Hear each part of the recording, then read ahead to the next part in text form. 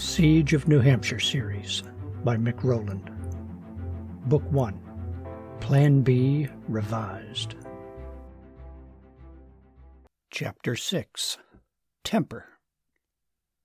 "No ice on their water bucket this morning," Martin said. "Got an early egg, too." He set the egg beside yesterday's 2 eggs on the counter. "They've really slowed down with the shorter days and all." Susan and Margaret were sitting at the dining-room table with a pile of dry bean pods heaped between them.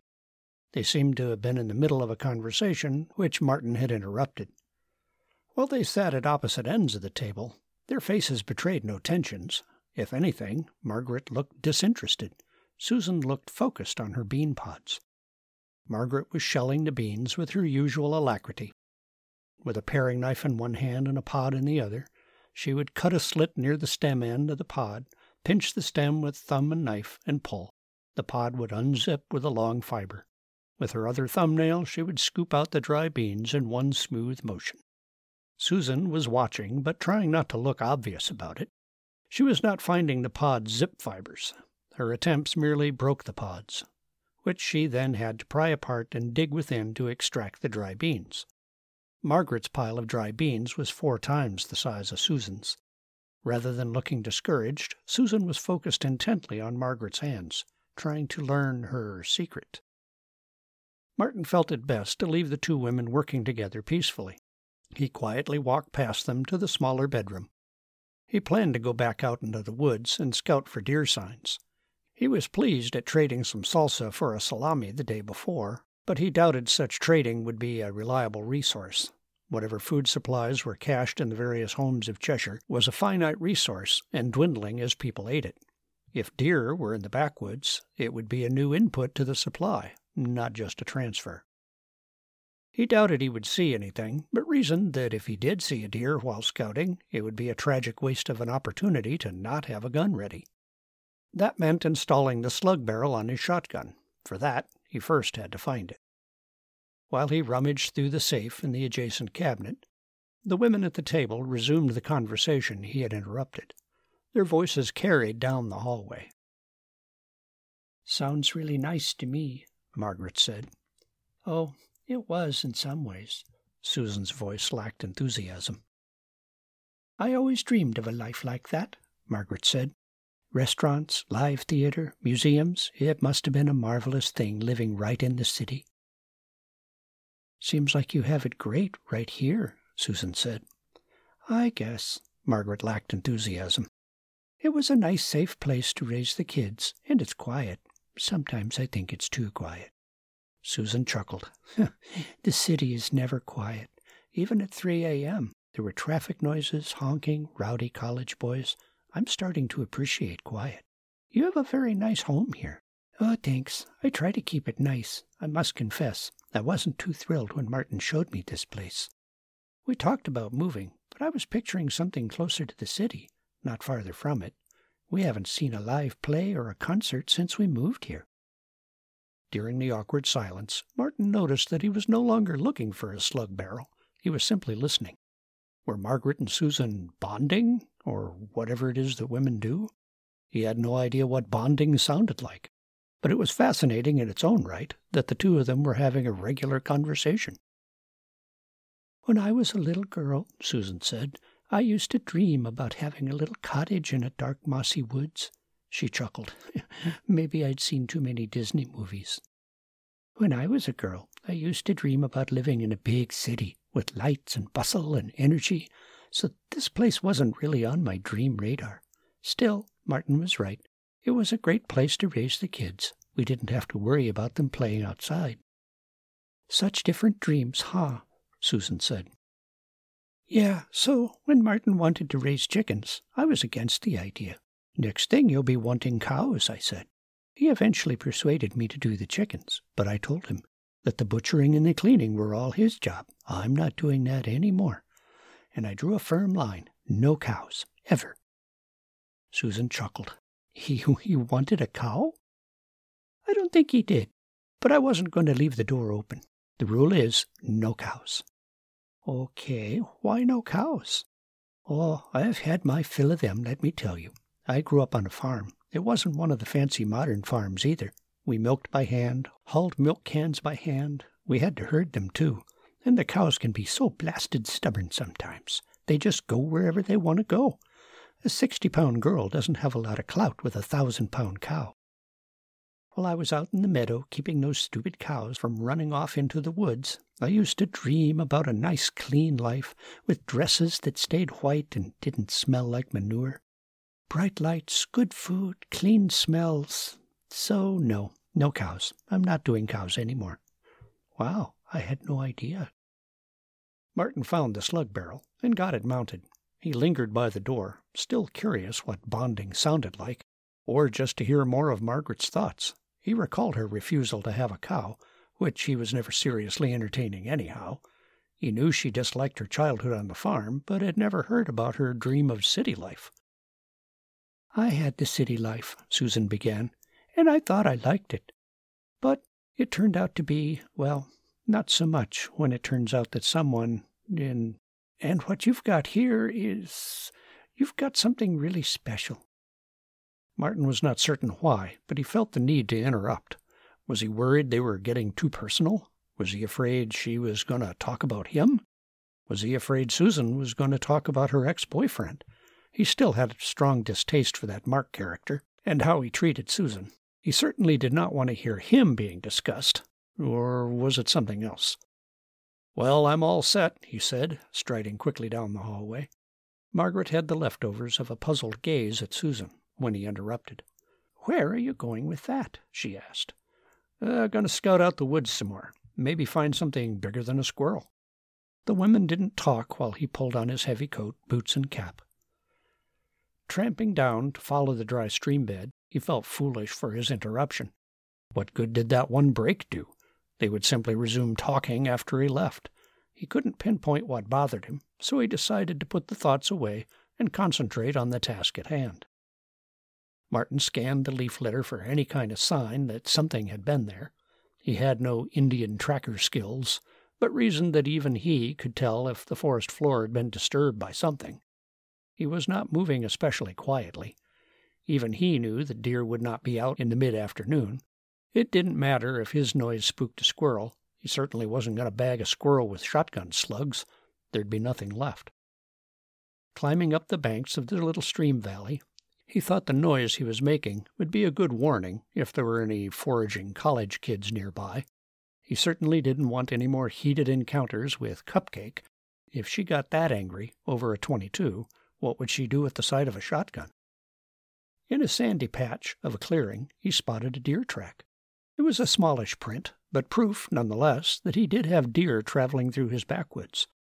Judging from the crisp impression and the direction of travel, he reasoned that it had recently come across Old Stockman Road from Baldwin's Woods, following his dry stream bed, and then up through the little saddle to cross the fire trail.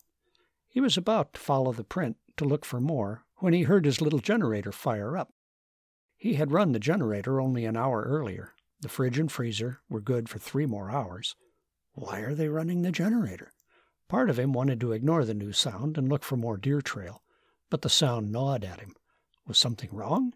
Had something happened that suddenly required power? The deer trail would have to wait. He needed to get home to see what the problem was. Martin started up the back walk, but could see Dustin and Judy in front of his car, and the generator at their feet. "What's going on here?" Martin asked. "Oh, hi, Dad. The beast's battery was really low, and I figured the generator would use less gas than running the engine." "What? But why?" This didn't seem like an emergency to Martin. "We were listening to the radio a lot, and charging up Judy's iPod, so the battery—" "You what?" Martin shouted. He strode over to the generator and shut it down. "What is the matter with you? Do you think we have unlimited gas? We need to save that for real emergencies, important uses." "But Judy's been—" "Her entertainment addiction is not a real emergency." Martin ripped the jumper cables off the battery and slammed the hood shut. "We need that gas to get us through the winter, and, if we're really careful, maybe have some for the chainsaws in the spring. What freaking good does it do any of us that she's been happily listening to her music all winter, but we've got nothing for the chainsaws? Oh, for crying out loud, Dustin, where's your brain?" Judy ran off to the back door. "Dad!" Dustin scolded. He jogged after Judy. Martin grumbled to himself as he put the generator away. "What did you say?" Margaret demanded as Martin came through the back door. Her tone had that "what have you done" reprimand to it. Martin was in no mood for a scolding. "I told him we're not wasting gas on something as stupid as keeping that girl's iPod charged." "Well, if you said it like that." "What difference does it make how I said it? We're not on vacation here. We've got serious problems.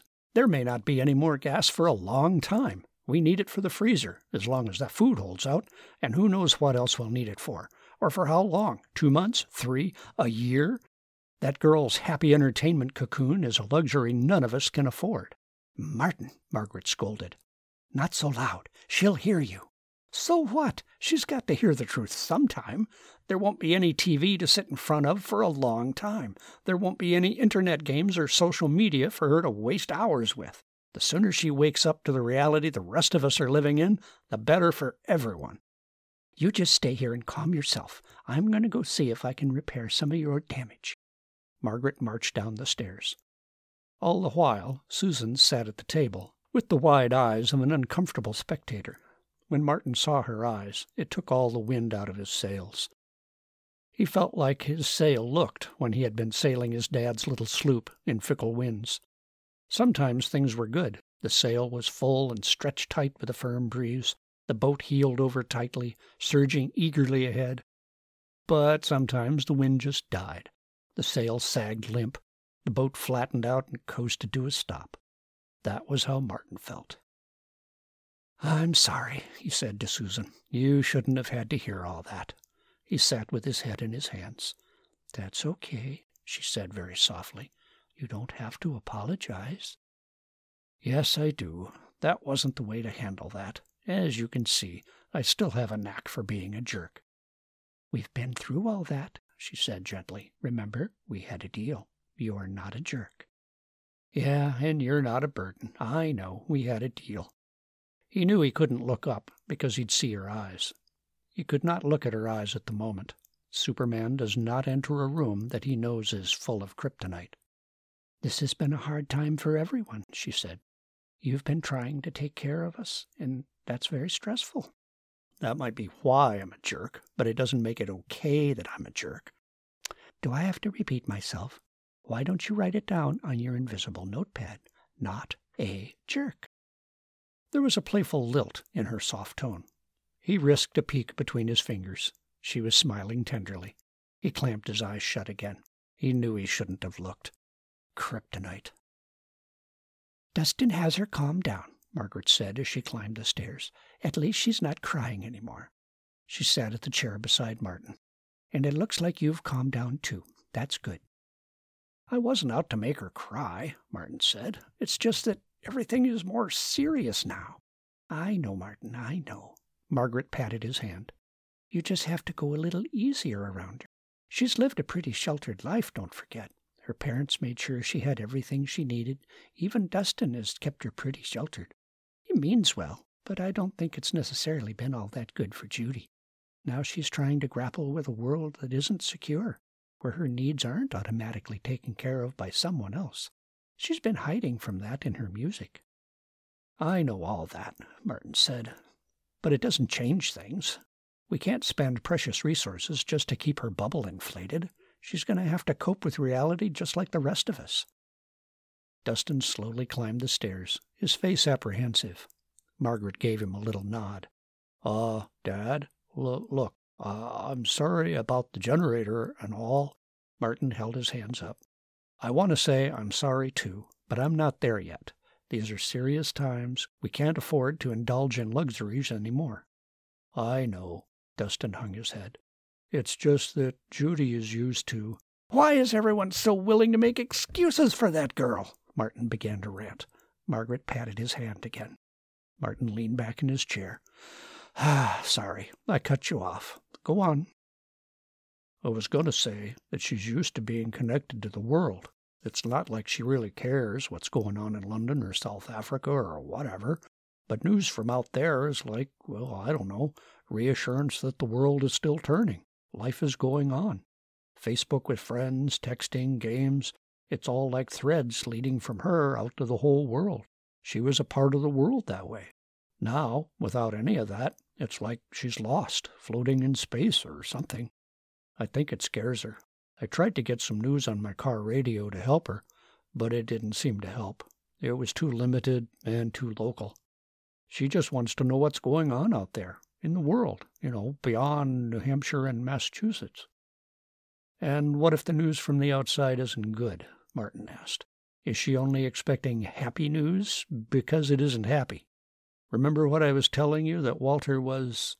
Martin felt an inner drenching of ice water. An idea was forming.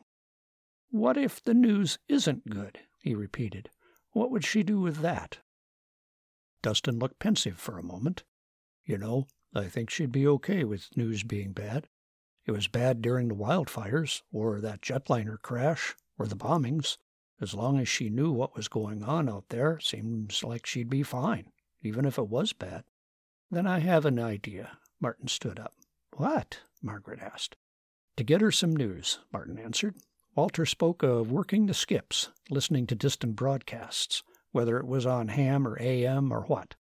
That's where he gets his news, from out there. I say we take Judy to Walter's and let her listen in on out there.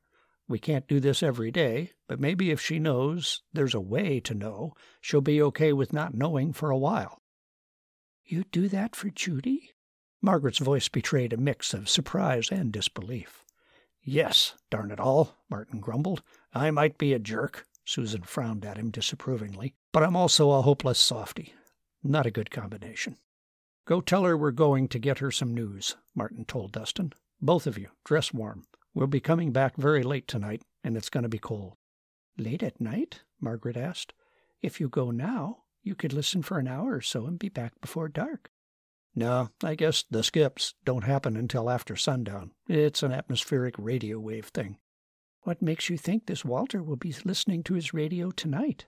He would have to be conserving his generator fuel too, wouldn't he? Margaret asked. Martin mused. Good point. He did just give his report yesterday, so he might not be planning to go on the air tonight. Still, it seemed like he went on the air every day, at least a few times. Guess I'm gambling. Judy has her coat on, Dustin announced. She wants to go now. Well, it's not quite time to go yet, Martin called down the stairs. If you guys are coming too, you'd better dress warm, Martin said to Margaret and Susan. I don't think I should go, Margaret said. Ruby said she wasn't feeling well, something about a tightness in her throat. I guess I'd better stay in case she needs something. Margaret looked at Susan with a raised eyebrow, as if to ask, Well? I'll stay and take care of Ruby, too, Susan said. They're staying together? Martin wasn't sure if that was a good development or not. He decided that it was better that he and Susan were not off on some adventure together, again. Perhaps their conversation over the shell beans meant the two women were less uncomfortable with each other. That was what his optimistic side promoted. Martin eagerly bought it. What you two can do is get out the bikes, Martin hollered down the stairs. Yours and Mom's are probably good to go, but my old road bike is in the back of the shed. Tires are probably flat, Martin muttered to Margaret. I haven't ridden that thing in 10 years. Dustin pumped up the road bike's tires with the little hand pump. It was slow work. Judy wiped off the dust and the cobwebs, trying to avoid eye contact with Martin. Nonetheless, he could see that her eyes were red and puffy. He shook his head. It was so quick and easy to be a jerk, but it took so long for others to recover from it. Martin carefully poured some gasoline into one of the half-gallon milk jugs he had been saving. What's that for? Dustin asked. A fair trade for Walter. If I'm going to ask him to stay on the air longer than he planned, I'd better be willing to pay for it. But you said we had to conserve. Yes, I did. And we still do. But if a quart of gas will help Judy over her problem, it'll be worth it. I packed you each a little cold supper to take along. Margaret held up Martin's gray backpack. We don't want to impose on Walter and Sally, expecting them to provide you with a meal. That's not nice these days. Martin, Dustin, and Judy biked up Old Stockman Road. Even though it was a long way around, it saved them trying to ride up Stockman Hill. Town Hill was no cakewalk, however. They had to walk their bikes up. There was a little activity around Town Hall, but by and large, very few people were out. At the curve to Haverhill Road, Martin could see Jen working Jasmine in her paddock. She had Jasmine harnessed up to a delicate-looking four-wheel buggy of some kind. The horse was getting more accustomed to her new duties as a driving horse. She made tight turns around the barrels, without a step out of place. The coast down Wilson Hill would have been a more welcome relief from the work of going uphill if it were not for the wind chill. It stung the cheeks and forehead to the point of causing a headache. Martin was feeling his lack of training on the bike during the long ride back up Walnut Hill. Back in the day, 100-mile days were no big deal. 10 years off the bike had taken its toll. This 5-mile ride was tougher than he imagined.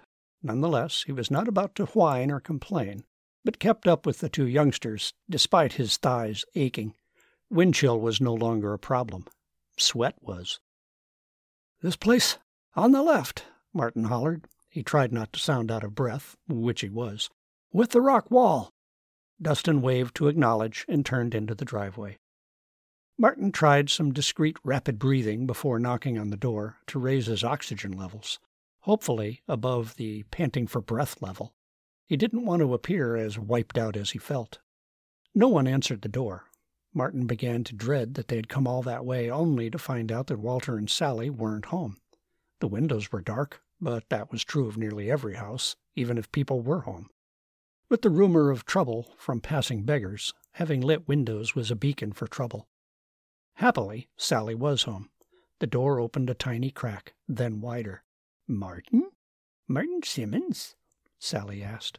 Martin hoped that she was having trouble recognizing him right away because the daylight was fading, not because he was so wiped out from his ride that he looked like someone else, someone sweaty and ragged.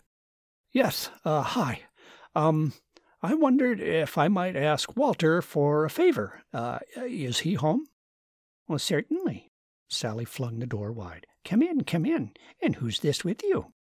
This is my son, Dustin, and his wife, Judy." "Is that lovely Susan with you, too?" Sally peeked out into the darkening yard. "Lovely Susan?" asked Dustin. "Never mind. No, just us." "That's a pity. Oh, well, so you wanted Walter. Come and sit at the table. I'll fetch the kettle from the fire and make you all a nice hot cup of tea. You must be cold." "Walter!" Sally shouted, as if she was calling hogs. "What?" came an annoyed response from the back room. "You've got company. Come down here." Sally's hostess smile quickly returned as she faced Martin. "He'll be right along. I'll go get that kettle." Walter's approach could be tracked by the increased volume of his grumbling. "Who in blazes is calling these days? People don't go just have company anymore. Martin, it's you. Well, what brings you out here so late in the day?" Hi, Walter. Actually, I came to ask you a favor." "I'm not sure what I can do for you, but go ahead and ask anyway." Walter sat down, lowering himself into his dining room chair. "Were you planning to go on the air this evening?" Sure, 6 o'clock, my usual check-in."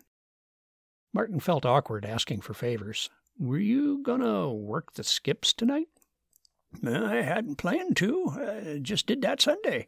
Trying to conserve my fuel, you know. Why?" "Well, we were hoping to hear some news of what's going on out there in the world. Judy here, my daughter-in-law, was a real fan of keeping up with the news before all of this came down. She'd really like to hear, firsthand what's happening farther away than Massachusetts." "Oh, news fan, eh?" Walter chuckled. "Atta girl." Judy smiled nervously. "But I know how precious fuel is, so I brought you this." Martin pulled the former milk jug out of his backpack. "How much airtime would a quart of gas get us?" Martin, you didn't have to do that. For a news fan, and such a lovely young lady, I'd have done it for free." "Well, thanks, Walter. But seriously, I want you to have this quart of gas. Would that get us like a half hour of airtime?" Walter frowned as he stared into space, calculating in his head. "Yeah, probably more like an hour, if the rig is all I have running." "Oh, great." Martin was relieved. "We'll take no more than an hour." "Sounds like a deal." Walter leaned forward a couple of times to build a momentum for getting up from his chair. "I'll just take this quart and put it in the Jenny. Gonna go on the air soon for my check-in. Oh, hey, that reminds me. You got a message yesterday. I did? Yeah. Now, where did I put that? Walter rummaged through the desk with one hand, still holding the gas in the other. Yeah, here we go. I'll spare you the call sign code stuff. It's from Lindsay. Says, married Jake, all okay on farm. Buckets. Married Jake? Martin leaned back in the chair. It was momentous news coming out of the blue. Even though they had hinted that they were dating and that marriage was a possible outcome, he had to sit a while and digest it. Walter toddled out to start his generator. It was nearly 6 o'clock. You okay, Dad? Dustin asked. Yeah, it's just big news, all of a sudden. But I'm really relieved to have heard from her. Wonder how she found out about the ham radio thing. Yeah, it doesn't matter. She did, and I'm glad. Married, huh? My little girl, a married woman. Martin stared into space, reflecting on the news. He had always imagined he would walk her down the aisle and put her hand in the groom's hand, stare him in the eye, and say, "You'd better take good care of her." It was his fatherly dream. From the news Walter just handed him, he wouldn't have that opportunity. Oh, Jake's a cool guy, Dad. He'll be good for her. They were talking about married stuff anyhow, so it's no surprise. Besides, he was always into hunting and stuff. That'll be really important nowadays. And she's on his folks' farm. Couldn't pick a better place to hole up through all this. Dustin was painting as rosy a picture as he could. Excuse me. Walter speed shuffled past them to get to his radio set. Don't want to be late. I haven't had to buy anything yet. He flipped on some switches and pulled the mic up close. CQ, K1 NTZ at the top of the hour. CQ, K1 NTZ. N1 WGF, crackled the speaker with a woman's voice. Back at you, Walter. KA1 YRK at the top of the hour, crackled another voice. Ha! At last! I wasn't the last one this time, exclaimed the woman. I claim double chocolate eclair. Woohoo! Double chocolate, Ray! Yes, dear, crackled the other voice wearily. Calm down, you two, scolded Walter. We've got business to cover, and we only got 3 minutes to do it. Walter, Ray, and Joyce swapped messages. Joyce conveyed messages that came to her from her area leader. Ray had a message to pass back. They then turned to local news. Sounds like the mass orders are for more than just hospitals now, said Joyce. From what I got from my contact out in the Berkshires, it sounds like they're trying to convince people to leave their homes in the countryside and move into the cities. People out this way are being told that Springfield will be the safest place and how the countryside is a dangerous place these days. What's the danger? Asked Ray. He didn't say. Actually, he didn't know. Authorities just talked about dangers. Well, time's up, folks. We'd better sign off. 73's all. Talk to you tomorrow at the regular time. K1 NTZ clear. 73's, crackled Ray and Joyce. Walter shut off his radio equipment, then shuffled outside to shut down his generator. It'll be a while before he does anything on his skips, said Sally. Can I get you all some supper? I've been saving this can of tuna for a special occasion. We don't get many visitors these days. No, but thank you, said Martin. We brought some supper with us. How about if we just eat ours with you and Walter? And that would be lovely. Let me get some more hot water for another cup of tea. I see your cup is empty. Martin, Dustin, and Judy ate the flatbread, slice of cheese, and apple wedges that Margaret had packed for them. Walter and Sally each had a slice of bread with some chicken broth soup and a few green beans floating in it. The Simmonses' household was not the only one conserving against an uncertain future. No one seemed to notice the meager fare. They were too busy telling their stories. Dustin told of his harrowing tale with the Georgia/New Jersey man and driving blind. Martin told of Cupcake and Andy, though he avoided the hotness details for Judy's sake. Judy was mostly silent, but listened intently as Walter told some of the things that he had heard on his radio. Seems like it might be getting late enough. Walter glanced up at the clock. He pushed his chair back. You all gather round the set here. Pull up some chairs. I'll go fire up the Jenny again. Judy sat nearest Walter's chair. She had an eager look. Let's see. Walter sat down and turned some knobs. I got something here the other night, but nothing came in but static. Okay, then maybe this one. Something buzzed through the static. He turned another knob. The sound improved, but resembled someone speaking Spanish through a kazoo. Walter turned the big knob very slowly. Yeah, the skips aren't so good here in the cooler weather, Walter said apologetically. So we won't be getting Rio or Paris or anything. He resumed turning the big knob. After turning it all the way to a stop, he frowned at his equipment. I'm going to try something unusual. Maybe I can get some skips on AM. Usually too much local clutter, but nowadays. Walter put on a pair of headphones, flipped a couple of switches, and stared at a small meter as he slowly turned another knob. He would occasionally pause, but shake his head and resume turning the knob. At one point, Walter tensed up. Hey, I got something. Here, hold on. He fiddled with another piece of equipment that had not been turned on before. Yeah, okay. How's this? Walter flipped a switch so everyone could hear. Most of their equipment was rescued from the Arts Center fire last week. In the best show business tradition, the directors have set up the available musicians in the old Orpheum Theater on North Broadway. KYWA wanted to bring you this live performance of the Wichita Symphony Orchestra. While this might be the last performance for the foreseeable future, the musicians have called this their one small act of defiance against this present crisis, proof that our city is not decaying into barbarism like so many others. Since the Orpheum is located near our broadcast studio, we were able to arrange this live feed. We must also thank all of those who donated their fuel to run our generators. Thank you for your generosity.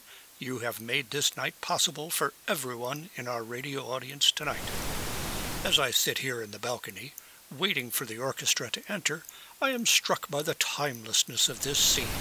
The Orpheum is a 1920s-era theater, and we are broadcasting live, just like a 1930s radio show.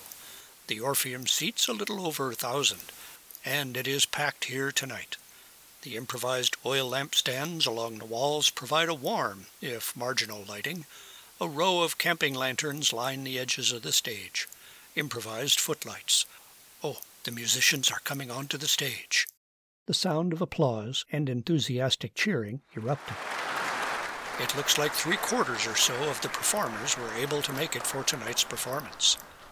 The sound of tuning up instruments mingled with the continued soft applause, creating a chaotic din. And here comes the conductor, Hagen Daniels.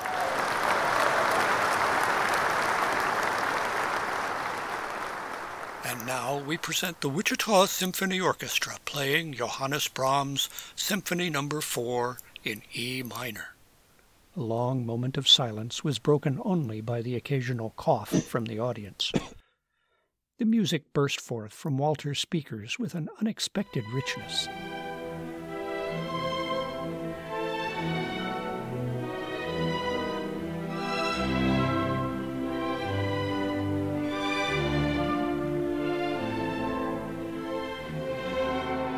Everyone seated around the radio stared intently. No one moved throughout the entire first movement. In the dim lamplight, Martin could see a wet track of a tear on Judy's cheek. Partway into the second movement, an intermittent skip grew into more obvious gaps of silence. They were easy to ignore at first, but became longer and more intrusive. Shoot! Walter stood up and adjusted another knob. I think we're losing it. Despite his efforts, the music finally stuttered out. Only soft static remained. Sorry, everyone. I'll see if I can get something else. Walter slipped on his headphones. He began flipping switches and twisting knobs, like Oz behind his curtain. Are you okay? Dustin asked Judy. She nodded. That was so beautiful. Really? You never liked classical music? I didn't, but that sounded, I don't know, it sounded kind of sad, somehow, and yet, at the same time, hopeful. I liked that. Can you get it back? I don't think so, miss. Sorry, said Walter. Let me see what else is floating around out there. He turned the knob while looking in the distance at nothing, like safecrackers do in the movies. "Can I get you some more tea?" Sally asked. "Maybe a slice of bread." Martin was still quite hungry, but he declined the bread. Who knew how much food Walter and Sally had, or didn't have? Nonetheless, the rules of hospitality dictated that she offer. "I'll take another cup of tea, if that's okay." Sally smiled broadly. The rules of hospitality were satisfied. "Sure, I'm sure the kettle is hot by now." She hurried out to the living room. "I think I've picked up something else. Hold on." Walter adjusted a small knob until a little red light flickered on. "No idea what it is or where it is." He pulled off his headphones. "Have less than 8 hours left to comply with the Situation Commander's order to vacate the facility. Thus far, those behind the barricades have shown no sign of dismantling their barriers or preparing to withdraw. In the Army searchlights, I can see a yellow flag that the workers hoisted below the American flag at the center of the Acre Fresh warehouse compound. We hope to stay on the air and give you a live coverage of this tense situation." "I wonder what that's all about," mused Dustin. "And where?" added Walter. "This whole confrontation has escalated far out of proportion, if you ask me. It would not have come to this ultimatum by the Army Situation Commander if the governor had simply ordered the state police to force the workers to comply with the executive order. The governor's comments that the state police are for public safety and not federal collections is clearly contradicted by the danger everyone is facing down there. This could be a public safety nightmare. If the state police had been sent in earlier, all of those other people wouldn't have been able to join the workers inside the Acre Fresh compound, escalating the situation. It was only after the units of the 99th Regional Security Command set up roadblocks on Gilchrist Road by the overpass and south, where the tracks cross, that the area was secured. Now no one is being allowed near the site. We have been in the Econo Lodge since Saturday morning, not far from the scene, covering the first encounter, so we were already in a good position to cover the unfolding events. Everyone else has evacuated voluntarily, but we stayed behind to bring you this exclusive WHLO coverage of the showdown at Acre Fresh. As we saw Sunday before the Army moved in, many people came and added their cars to the long barricade around the warehouse. They joined the workers. Estimates are there are now over 100 people inside. The new people were clearly armed, some of them with assault rifles. Rumors that other armed citizens have been streaming into the area from surrounding towns has only heightened the tensions. This whole ugly confrontation is a stain on the reputation of Ohio and, if any lives are lost, will clearly be laid at the feet of the governor. From our vantage point here on the roof of the Econo Lodge, we can see the dozens of white FEMA semi-trucks parked in a lot across Gilchrist Road since Saturday morning. Their drivers are stymied by the plant workers' refusal to comply with the Fed's efforts to bring much-needed supplies to those cities racked by food riots. Since Monday's tear gas assault failed to dislodge the workers, negotiations have stalled. The workers still refuse to leave or allow the trucks to enter or be loaded with food. Fears are that this standoff situation has slim prospects for a peaceful resolution. Holy crap! What was that? Listeners, there was an explosion down by the scene. I can see the fire across the street among the parked FEMA trucks. A shot! Oh, somebody fired a shot. Who is that? Oh, holy crap! Now the Army is firing into the barricade. The workers are firing back. Oh no, this is terrible. This is all going horribly wrong. Someone is shouting something in a bullhorn. We can't make out what or even who. The firing continues. Both sides are... Whoa! A huge fireball explosion on the barricade. Explosion on the barricade. The Army must have fired a cannon or an RPG or something at the barricade. A truck and a car in the middle of the driveway blew up and are now engulfed in flames. The fire is so bright, it lights up the parking lot area and the yard. I can see men running back by the buildings. Oh, Mama, another RPG. This one flipped the car over. The Army made a breach in the barricade. Lots of small arms fire now. Men up on the roof of the warehouse are firing at the soldiers. They have some fortified positions up there. I can see three armored personnel carriers advancing on the breach in the barricade. They're firing their guns mounted on the roofs. It looks like the Army is going to force their way in. They must be trying to isolate the office building from the warehouse. Men inside the barricade are running, but... Oh my God! An explosion under one of the vehicles. Something blew up under the middle APC. It's engulfed in flames. It's backing up quickly. Its tires are on fire. The other two are backing up too, providing covering fire. Oh, on the right, men are running out from behind a building. They have torches. No Molotovs. One of them falls. Was he shot? The others keep running forward. They throw. Another man falls. Trails of fire arc over the barricade. The APC nearest us has been hit twice. No, 3. 4 Molotovs hit it. Oh, it's on fire. It's backing away quickly now, too. More men fall behind the barricade. I can't see the vehicles anymore. They went behind a low building. I'm guessing the fires are out because I don't see any glow over there. How long can this go on? How many men inside the compound are going to die for this? Surely they can see that they are surrounded, cut off from everything. Why do they continue? The army can afford to sit and wait. Oh, hold on. I hear a helicopter coming. This is a dark and overcast night, so we can't see it. It's showing no lights, of course. Oh, up there, over the restaurant. I think I saw it. Maybe the fires are reflected in the windows or something. Oh my God, the helicopter is firing on a compound. It's firing something big, a cannon or something. Oh, I don't know. There are tracers. They seem to be concentrating on the corners of the roofs where the workers constructed machine gun nests on Sunday. Wait, the compound is returning fire. I saw sparks up in the sky there. More gunfire. They're firing at the helicopter. Where's that coming from? Oh, wait. The chopper's engine sounds different. I think it's been hit. The chopper is pulling back. It's headed away. I don't see any flames. Do you? No, but it's getting lower, though. It's going that way. Oh, God, I hope it doesn't crash. Please don't crash. No, way over there. It turned on its light, see? It set down okay. Oh, thank God. It landed in the yard of one of those companies beyond the tracks. There's smoke, but I don't see any fire. Okay, listeners, I can report that the helicopter did not crash. Repeat, did not crash. I saw it set down safely, though apparently damaged by... What the? Gunfire from somewhere over there. You heard it right, Randy? Where did it come from? Behind us? Where? Oh, I don't see it. Oh, okay, everyone. We just heard more gunfire farther up from the compound. I can see flashes on the embankment of the interstate. I don't think those are soldiers. The muzzle flashes are strung out all along the interstate embankment from the river bridge down to the woods. Oh, holy crap. The army is firing back at whoever that was. We're between them. We're in crossfire. Get down, everyone. Get down. Down. Everybody, behind the walls. Everyone, get off the roof. Get off now. Get to the stairs. Stay low. Oh, holy crap. No, forget that stuff. Just get to the stairs. Oh, holy crap. We have to...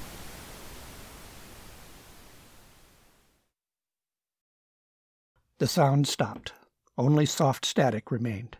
Everyone sat motionless for a minute, as if afraid that by moving they might jinx the radio wave fluke that brought them this signal in the first place, and silence it permanently.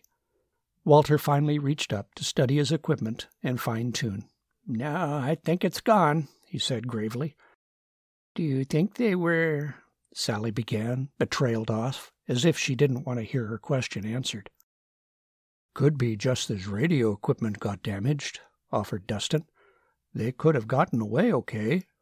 His tone tried to be optimistic. "Or maybe the station cut off the signal. After all, the sound just stopped all of a sudden. If they had been, but the equipment was still working, we'd hear something." He needed to stop talking before grim details emerged. "Oh," Sally grasped happily at the straw Dustin and Martin offered. "I sure hope you're right." Walter shut off the generator. The silence felt thick and oppressive. Everyone sat in silence for many minutes, each trying to process what they heard. "That was awful," Sally said. "Has it come to this?" "Maybe not everywhere," offered Judy softly. "Maybe not here."